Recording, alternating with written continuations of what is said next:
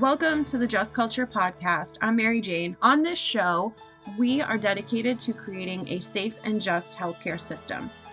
It's no secret to the public that the healthcare system is in a crisis. Nurses and doctors are being asked to take care of sicker patients than we've ever had before, with less resources, and hospitals are operating under a critical staffing shortage. Some hospitals don't even have the staff to stay open, let alone be profitable and care for their communities. This needs to stop. On this show, we are going to have the difficult conversations, take a look at where we're at, and also come up with solutions on how to fix this. Where do we go from here? How do we take care of our caregivers? How do we give our patients the best care? Those are the questions that we are interested in answering here each and every week. Hello and welcome to the Just Culture podcast with me, Mary Jane Duquette. So I know I've been teasing this in the past couple episodes, but this week we are diving into more of the episodes that you all love. So I cannot even believe this, but we're almost to episode number 52, which means we have almost been at this for a year. I can't even believe it. Thank you to anyone who's been listening since the day one. Bless your heart for listening to the sound of my voice all of this time. And thank you so much for all of your support to get us here and to keep going. One thing that I've done recently is looked back at the top 10 episodes, and all of them, aside from a couple, have been case reviews. And I am a huge fan of true crime, so I bring to you our very first true crime episode. This one's a series because it's really big. What I keep getting messages all the time, especially when it first came out, was the Netflix series, The Good Nurse, about a nurse named Charles Cullen who ended up actually being convicted of murder for plenty of his patients. And I did watch it. And I felt like there was a lot more to the story. So I didn't want to cover it based off of the Netflix series. I wanted to really do a lot of research. And that's what I've been doing in my spare time for fun. How do I sleep at night doing this stuff? I don't know. But, I really feel like this case brings up so many issues. Everything that we've been talking about, I remember watching the Netflix series and just cheering that nurse on. Just the fact that it was a nurse that led to the actual conviction of this guy. Like the detectives, as you'll see, they didn't even know what they didn't even know. And it took a nurse to be like, oh, you have nothing here, actually. There's so much more. And the hospital was not being truthful with them. And the nurse was the one who really was the advocate for the facts in the case. And that really highlights what I've dedicated my life to doing, right? So that's what we're doing here with this podcast. We're just letting the public know the facts. We're just talking about what's really going on, what we see from behind the scenes, what many would not like us to share. As you'll see in this whole entire episode, it really just highlights a lot of what's going on in nursing, a lot of other issues, and we'll dive into them as they come and maybe do an episode at the end, like a synopsis. In this case, just a brief introduction of sort of what you're getting yourself into here is the culminating moment, really, was in October of 2003. Charles Cullen was living in Bethlehem, Pennsylvania with his girlfriend and his girlfriend's 2 teenage sons. He was estranged from his ex-wife and the 2 children that they had previously. His wife, her name was Adrienne, ended up leaving him due to fears for her own safety and the safety of her children. And as you'll see, Cullen was quite, an alcoholic, had a lot of mental health and depression issues, and to some that really knew him, maybe perhaps sort of somewhat of a loose cannon. And so she ended up leaving him and ended up with full custody of the children. After that, Charles Cullen, as a nurse, had a 16-year career in nursing. Throughout that entire 16 years, he would endure dozens of complaints against him, disciplinary action and citation, 4 police investigations, 2 lie detector tests, 20 suicide attempts, and all of this happened across different hospitals he would work in New Jersey and Pennsylvania, flip-flopping in between the two. When one state got, a little too close on his tail, he would switch to another. And in each and every one of these hospitals, he was terminated or encouraged to resign, I believe are the words that they use, but obviously forced to quit, and even given some deals to leave the hospital.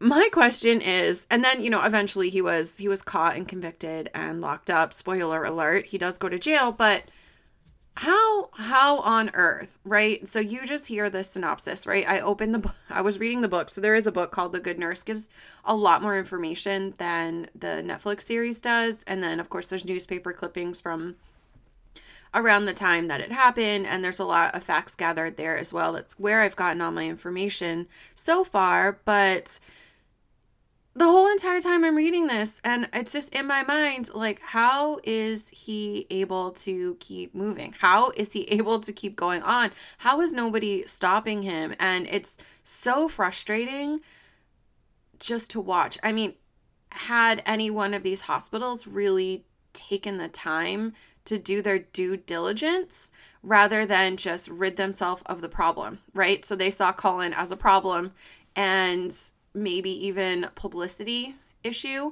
And so what did they do? They just got rid of the problem. And now it's someone else's problem, right? It's not their problem anymore. It's someone else's problem.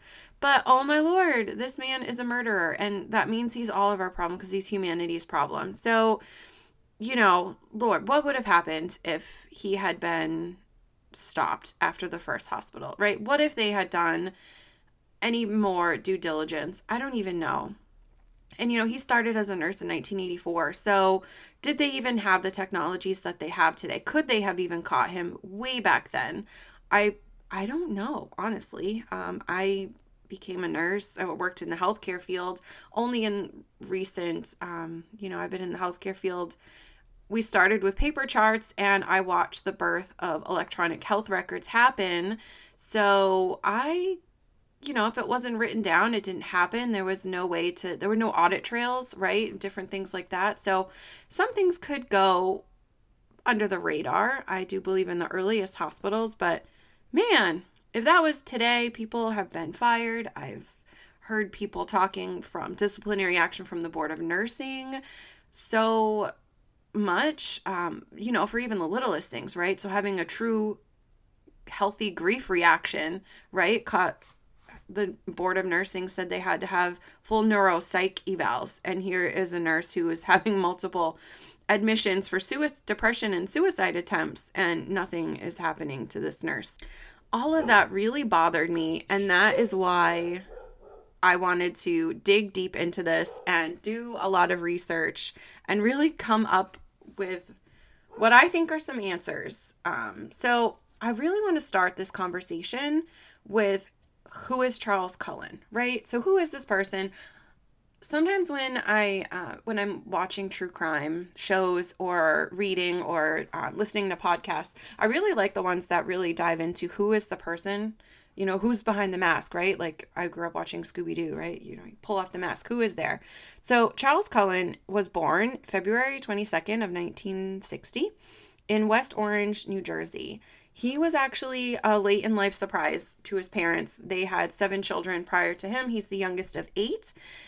He was raised in an Irish Catholic family in New Jersey. His parents were working class. Irish Catholic families back then, they were quite large. So 8 children. I mean, my grandmother had 8. Her sister had 12. I know of some who have had 16. Like they were just having all the babies, and he was the youngest of all of them. Cullen's father died when he was young, and so his mom raised the children as a single mom, which has its challenges all in and of itself. And Cullen, in interviews with the, I got this from the book, really, he actually described his early home life as a dark and unhappy place. He, being the youngest and a late in life surprise, a lot of his older siblings were adults by then, and he had some brothers who were addicted to drugs. And I know we have a lot nowadays with the opiate pandemic, and you see a lot of people suffering with addiction. And I know many of us have been touched by that in one way or another in our lives, even just as nurses taking care of patients and seeing the wrath of this drug addiction. And it really, it's not just the person that is addicted that's affected. It really is a disease of the whole family, and it really has a profound effect on everybody involved.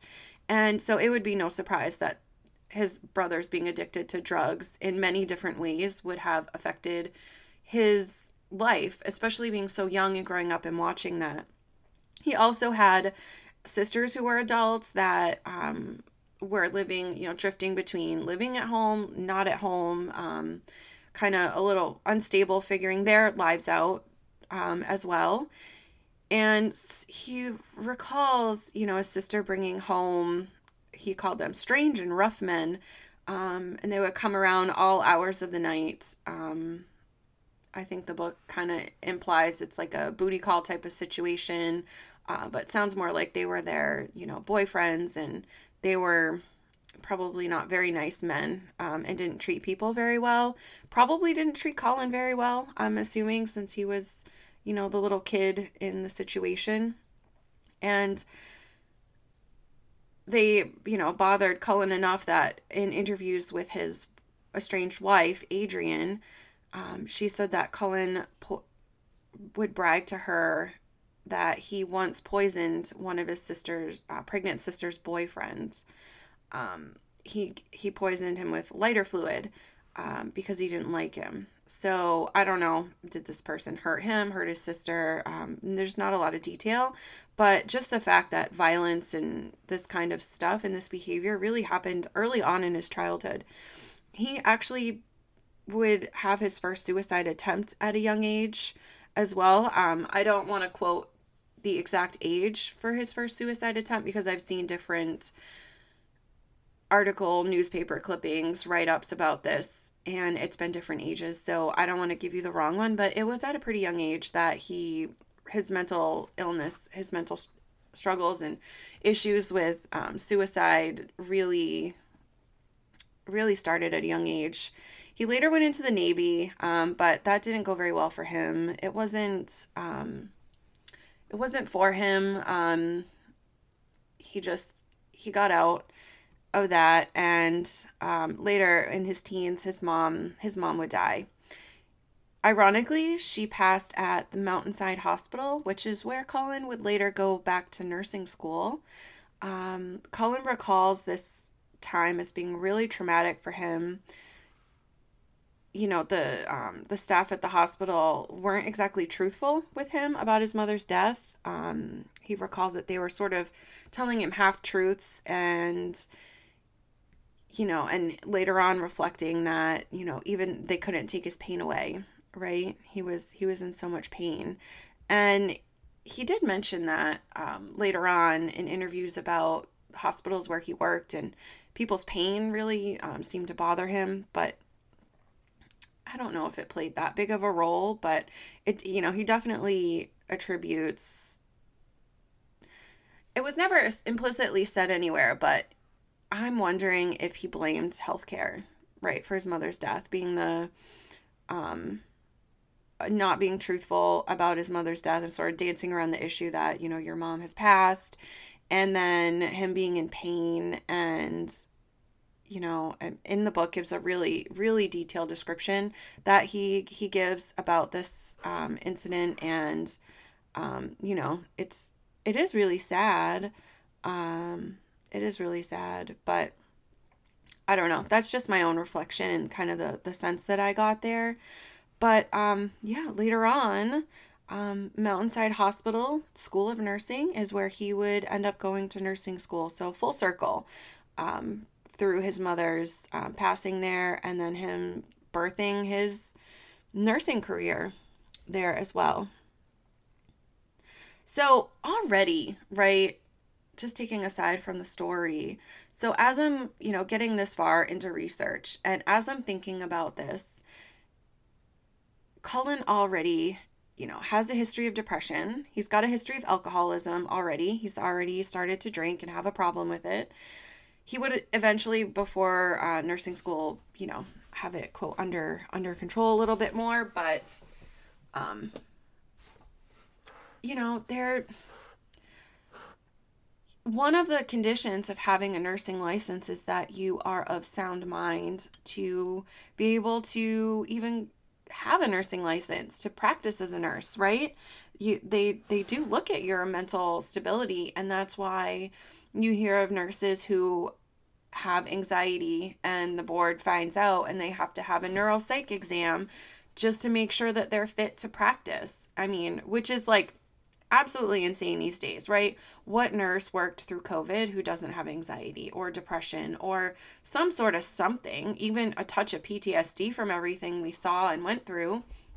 I mean, there are nurses who've worked their whole entire career and haven't seen as much death and suffering as some of us have, right?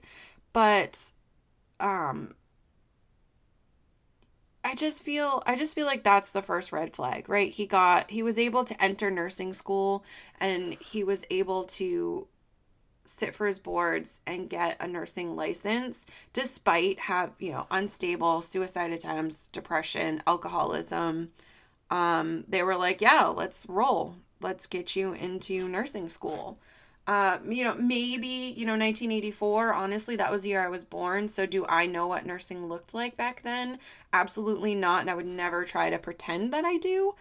I do know that nurses would go to a certificate school. I know a lot of nurses who didn't even get like an associate's degree or a bachelor's degree. It was a certificate, kind of like a training program. And then as the profession progressed and grew over the years, and as the nursing role changed, the training and the requirements have changed, and so that might be part of it. But that is definitely something that really makes me think and take a step back to say, wow, so was he actually a good candidate to become a nurse to begin with, right? With his mental health struggles.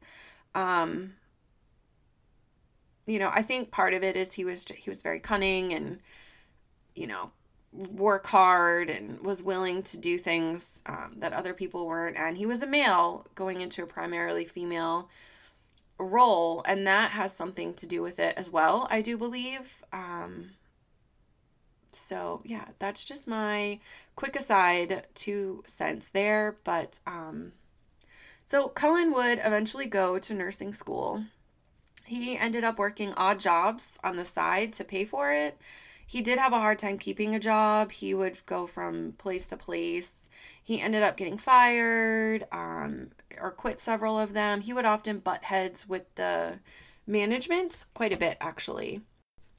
One of the places that Cullen worked during nursing school, towards the end of it, was at a restaurant called West Orange Roy's. And he would actually meet a woman by the name of Adrian here at this job. And he would stay there until he graduated nursing school, and he would quit this job to get his first job as a nurse. And this job really helped him pay for nursing school. And I think Adrian had a lot to do with him staying there. They fell in love and their relationship progressed. And actually 1 week after Cullen graduated nursing school, they were married. And he had them cut their honeymoon short so he could come back early to start his first job as a nurse. So Cullen was really actually a great nursing student. He was, worked really hard. Everybody loved him. He was celebrated as, a male nurse in a primarily female situation. They sort of really looked up to him, and so much so they made him the president of his class even though I don't think he really wanted that kind of role, but he accepted it and went along with it, despite the fact that he would have rather probably just blended in to the scenery, right? And, all things said, when he graduated from nursing school in March of 1984, if you had looked at the way his schooling went and how successful he was in nursing school, you would have no idea what was to come. He looked like a nurse, eager to get working, ready to work really hard and really start to make a difference and get out there. Had a lot of promise, right? As a male nurse, I remember talking to this one nurse, and she's a nurse and her husband's a nurse. And there's a difference between how they're received. And I've seen this myself, and she really put it, really hit the nail on the head with this description, in that male nurses are automatically groomed for management, right? Would a male nurse ever want to just stay at the bedside and take care of people? For whatever reason, the culture is that maybe they wouldn't. Whether, not everybody's born to be a leader. We've talked about that, right? And so, but male nurses are almost expected to take that role, which is kind of what happened to Cullen in nursing school, right? Being the president of the class. They were automatically like, you are the male, you are the leader. And, he would have been just as happy to take care of patients and be at the bedside, right? Then he can get his real work done is what it comes down to later on. But but as he graduated, one would have no idea. He, was able to charm people. He did have quirks. Many people will say, oh yeah, looking back, he, did XYZ, which was really strange. But for the most part, everybody really, really liked him. He would later have many different certifications and abbreviations after his name. And the end of it, he was Charles Cullen, GED, which I'm guessing is his general education diploma, BSN, which is a bachelor's in science of nursing, ACLS, which is acute care life support. So this is required if you want to work in the intensive care unit to be able to do that really high intense, it's not just compressions and keep them alive until the ACLS providers come. You are the ACLS provider showing up, right? And then he also was certified in intra-balloon pumps and critical care nursing. So those have to do with cardiac. Well, the intra-balloon pump has to do with cardiac nursing, and critical care is ICU nursing, where he spent most of his career. So all intents and purposes, from 20,000 feet, he looks like a really decorated, successful nurse, right? But what's happening, right? It's kind of like a mirage. When you get up close, what is really happening? And I think that's when you dive into, look really closely at all of the happenings inside of each job that he has, right? So he cut his honeymoon short to start his first job at St. Barnabas Medical Center. He worked on the burn intensive care unit in Livingston, New Jersey.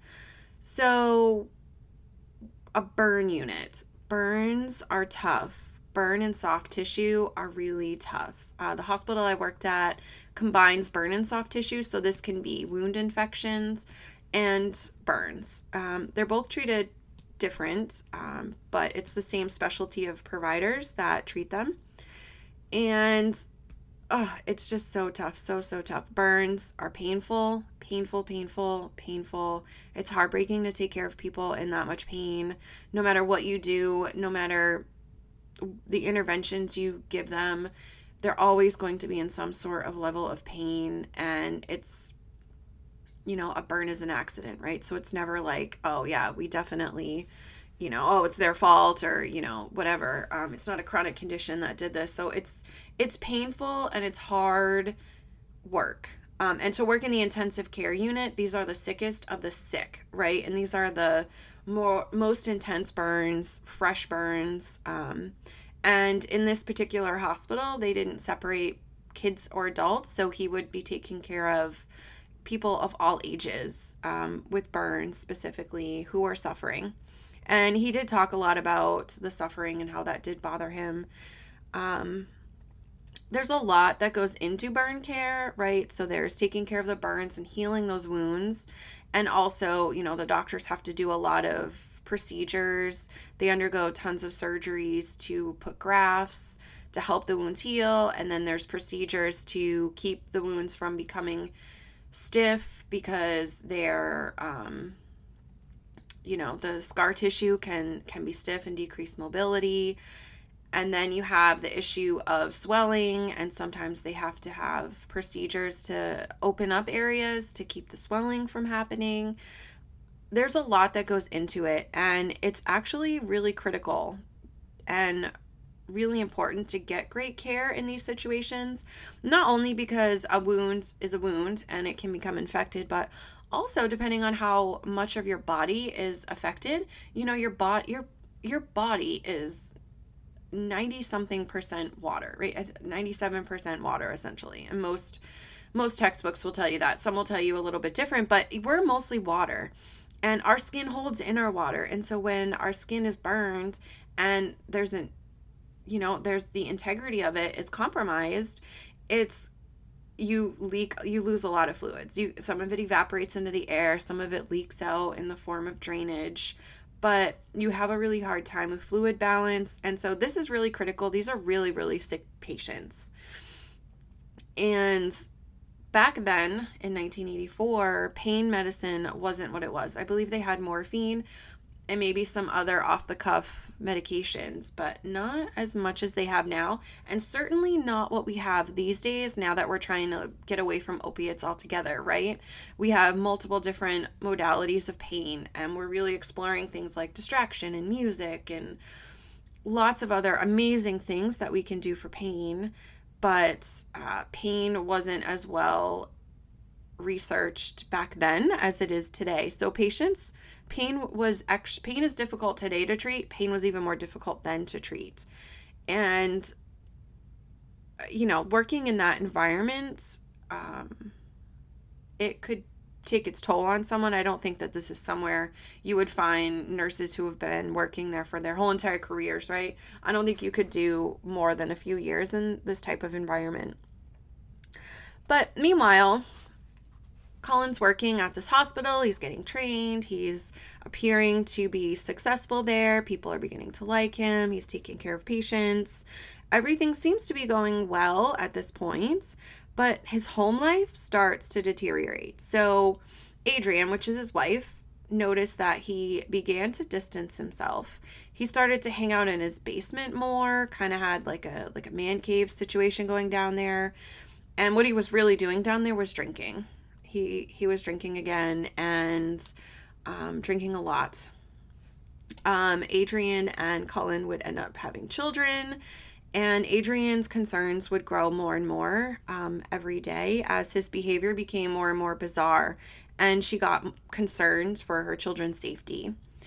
Adrienne talks about they already had a dog, I think it was a York Terrier or something like that, and they got a new puppy, and Colin seemed to enjoy the puppy.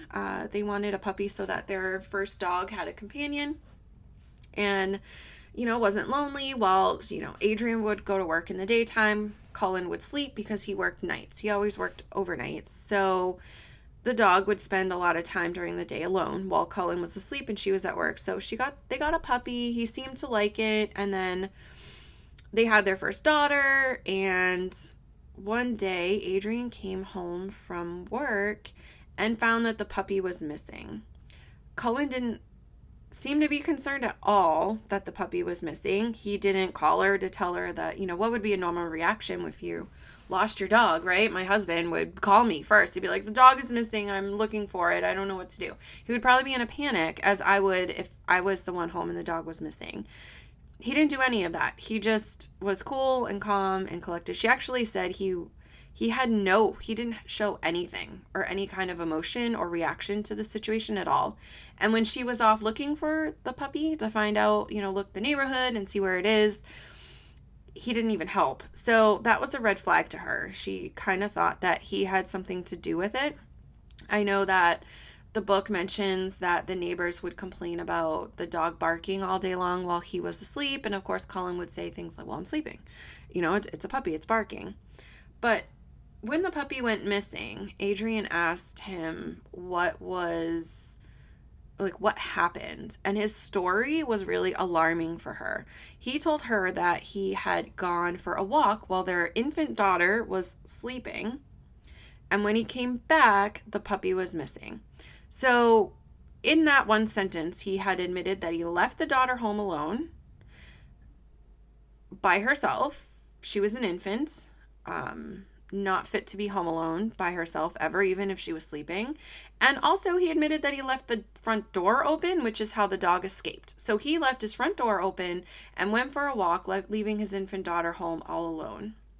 So she really thought that he had something to do with the puppy, but that also brought up concerns with his daughter sleeping. And later on in conversations and in the book, it really brings this up that she actually had some suspicions that he was drugging their daughter with like some Benadryl or sleeping medication, because he insinuated in one time argument that they had that he kind of knew his daughter wasn't going to wake up while he was gone, type of situation.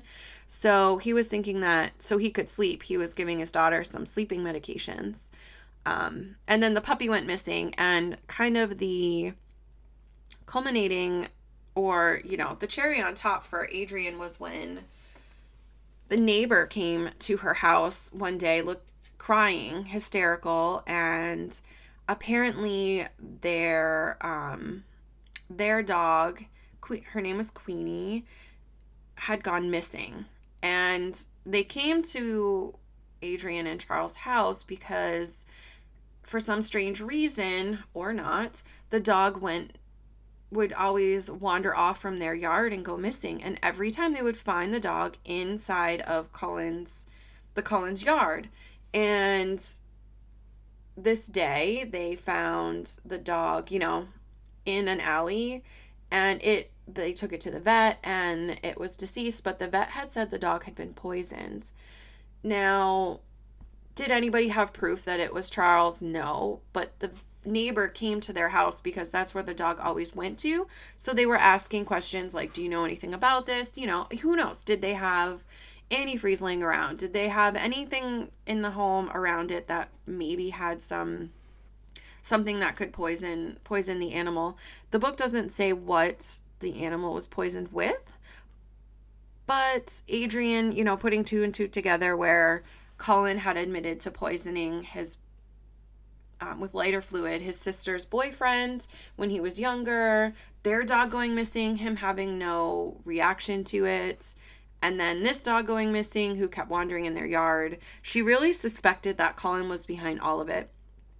And she began talking to her family, telling them that she thinks something's wrong. She even went down to the basement and found Cullen down there. And the look in his eyes really, really scared her. She said he had a cool blankness in his eyes, and he was sort of devoid of any feelings. She describes his eyes as if they were both focused on two separate locations, as if two separate beings were looking. Like, she said that the look just disturbed him. There was something wrong with him. And she would end up leaving, and she would end up getting full custody of the children, getting a divorce and a restraining order. And that was kind of how their story ended, which is, you know, sort of unfortunate, but probably for the best for them, right? And, you know, that starts the violence, right? And sort of this quirky behavior, the strangeness that is Cullen. And while all of this is happening on February 11th of 1991, a nurse by the name of Pam Allen, she was working in the pharmacy, and she had gone to the burn unit and found some IV bags that were out, and they looked like they were overfilled and they were leaking. So she took them off the floor, of course, because, you know, there's something wrong with the bags. And they brought them back to the pharmacy for analysis. Now, so IV bags, they come in, they're these like clear plastic bags with fluid in it. It just looks like a clear fluid in most situations. Some situations, it's not a clear liquid. But the bags are labeled with what is in them. And in this instance, so you have these bags, and then there are 2 ports on the bottom. One is sort of the in port where pharmacy mixes medication. So there's usually a base solution like a normal saline or something of the like. And then the drug is in there, and pharmacy mixes up the calculations so they get the concentrations just so. And then they bring these IV bags and stock them on the floor. Well, there's usually always some room in the bag, right? Because you need some space to hold it. You need to be able to hang it. And it's a very specific amount that they're putting in these bags. And so this pharmacy nurse would have noticed if it was overfilled, right? If there wasn't that little bit of extra room in there. And she noticed that, and then leaking. So none of the bags should be leaking. If it's leaking, we have to throw it away. It means it's been punctured somewhere. There's something wrong with the ports. It's an open system now, and so we can't inject that into someone's veins because who knows what we're injecting, right? If there's a hole in it or there's a compromised bacteria could have walked in there. So she took them out and she brought it to the risk manager, who was Karen Seiden. I'm not sure if I'm saying that correctly. It's Seiden. And told them that she thought someone was tampering with these IV bags, right? So there's really no way of describing, she couldn't fathom how they had become overfilled and how they had these, holes in them and were leaking, and it was several of the bags. So it seemed to be intentional to her. So she reported this to her risk manager, and the risk manager started out just great. They did what they should have done, and they took the solution in each of the bags and analyzed it and sent it for testing to find out what was in there. And what they found were 3 ingredients: normal saline, heparin, and insulin. So these bags were marked insulin. No, I'm sorry. Scratch that. These bags were marked heparin. So what should have been in the bag is normal saline and heparin. Normal saline would be the base solution, and then heparin would be the drug. And so patients who would get this are patients who are at risk of clotting. So you could have patients who are at risk of having a blood clot for whatever reason. It could be cardiac reason. It could be that they've had a history of blood clot. It could be a circulation issue. But if someone's getting IV heparin, this is a high alert medication. There are huge risks, including bleeding and death and lots of other stuff associated with this. So this is a real high alert situation that these particular bags were tampered with. And the fact that they had insulin in them is a huge red flag, because number one, you will never mix a solution and a drug and then another drug, right? Especially insulin and heparin are both high alert medications and come with huge risks. Those would never be given together. In fact, policy nowadays is that you can't even piggyback anything or give anything in the same line as like heparin or insulin. They're high alert, they're on their own, just so that you can't mess with the solutions and different things like that. So that reason, we would never mix those drugs. And then also, you have to be really careful when you're mixing IVs and combining things, because some drugs can have an interaction among themselves, and they can even crystallize or cause particles, which can do damage in and of itself within someone's body. So you have to be very careful. You have to know what you're mixing, and certainly a pharmacy would never mix heparin and insulin. So that just further confirmed the theory that somebody was messing with these drugs. And so what would happen if somebody got insulin that shouldn't, right? They would have insulin lowers your blood sugar. So if somebody had gotten one of these bags, they would have had low blood sugar, and maybe no one was even monitoring their blood sugar because maybe they weren't diabetic, or maybe they didn't have orders.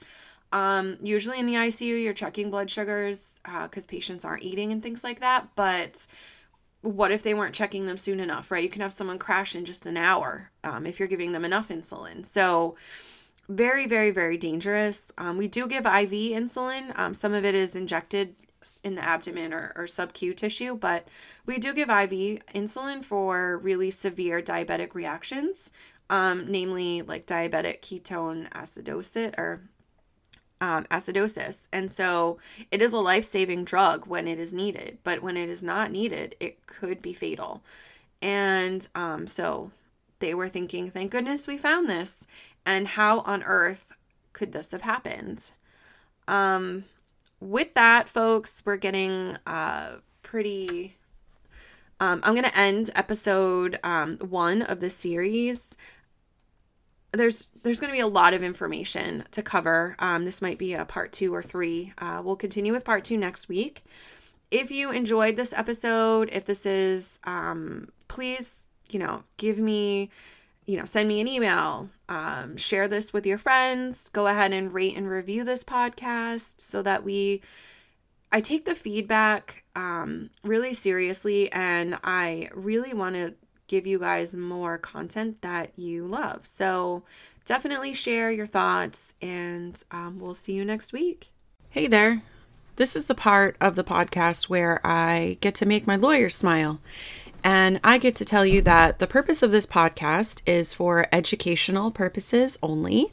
I am not a lawyer and therefore not your lawyer or giving you any kind of legal advice, as well as I am a nurse, but I am not your nurse. And so I am not giving you any medical advice either. Take this information as educational and consult your doctor or your legal counsel as you see fit.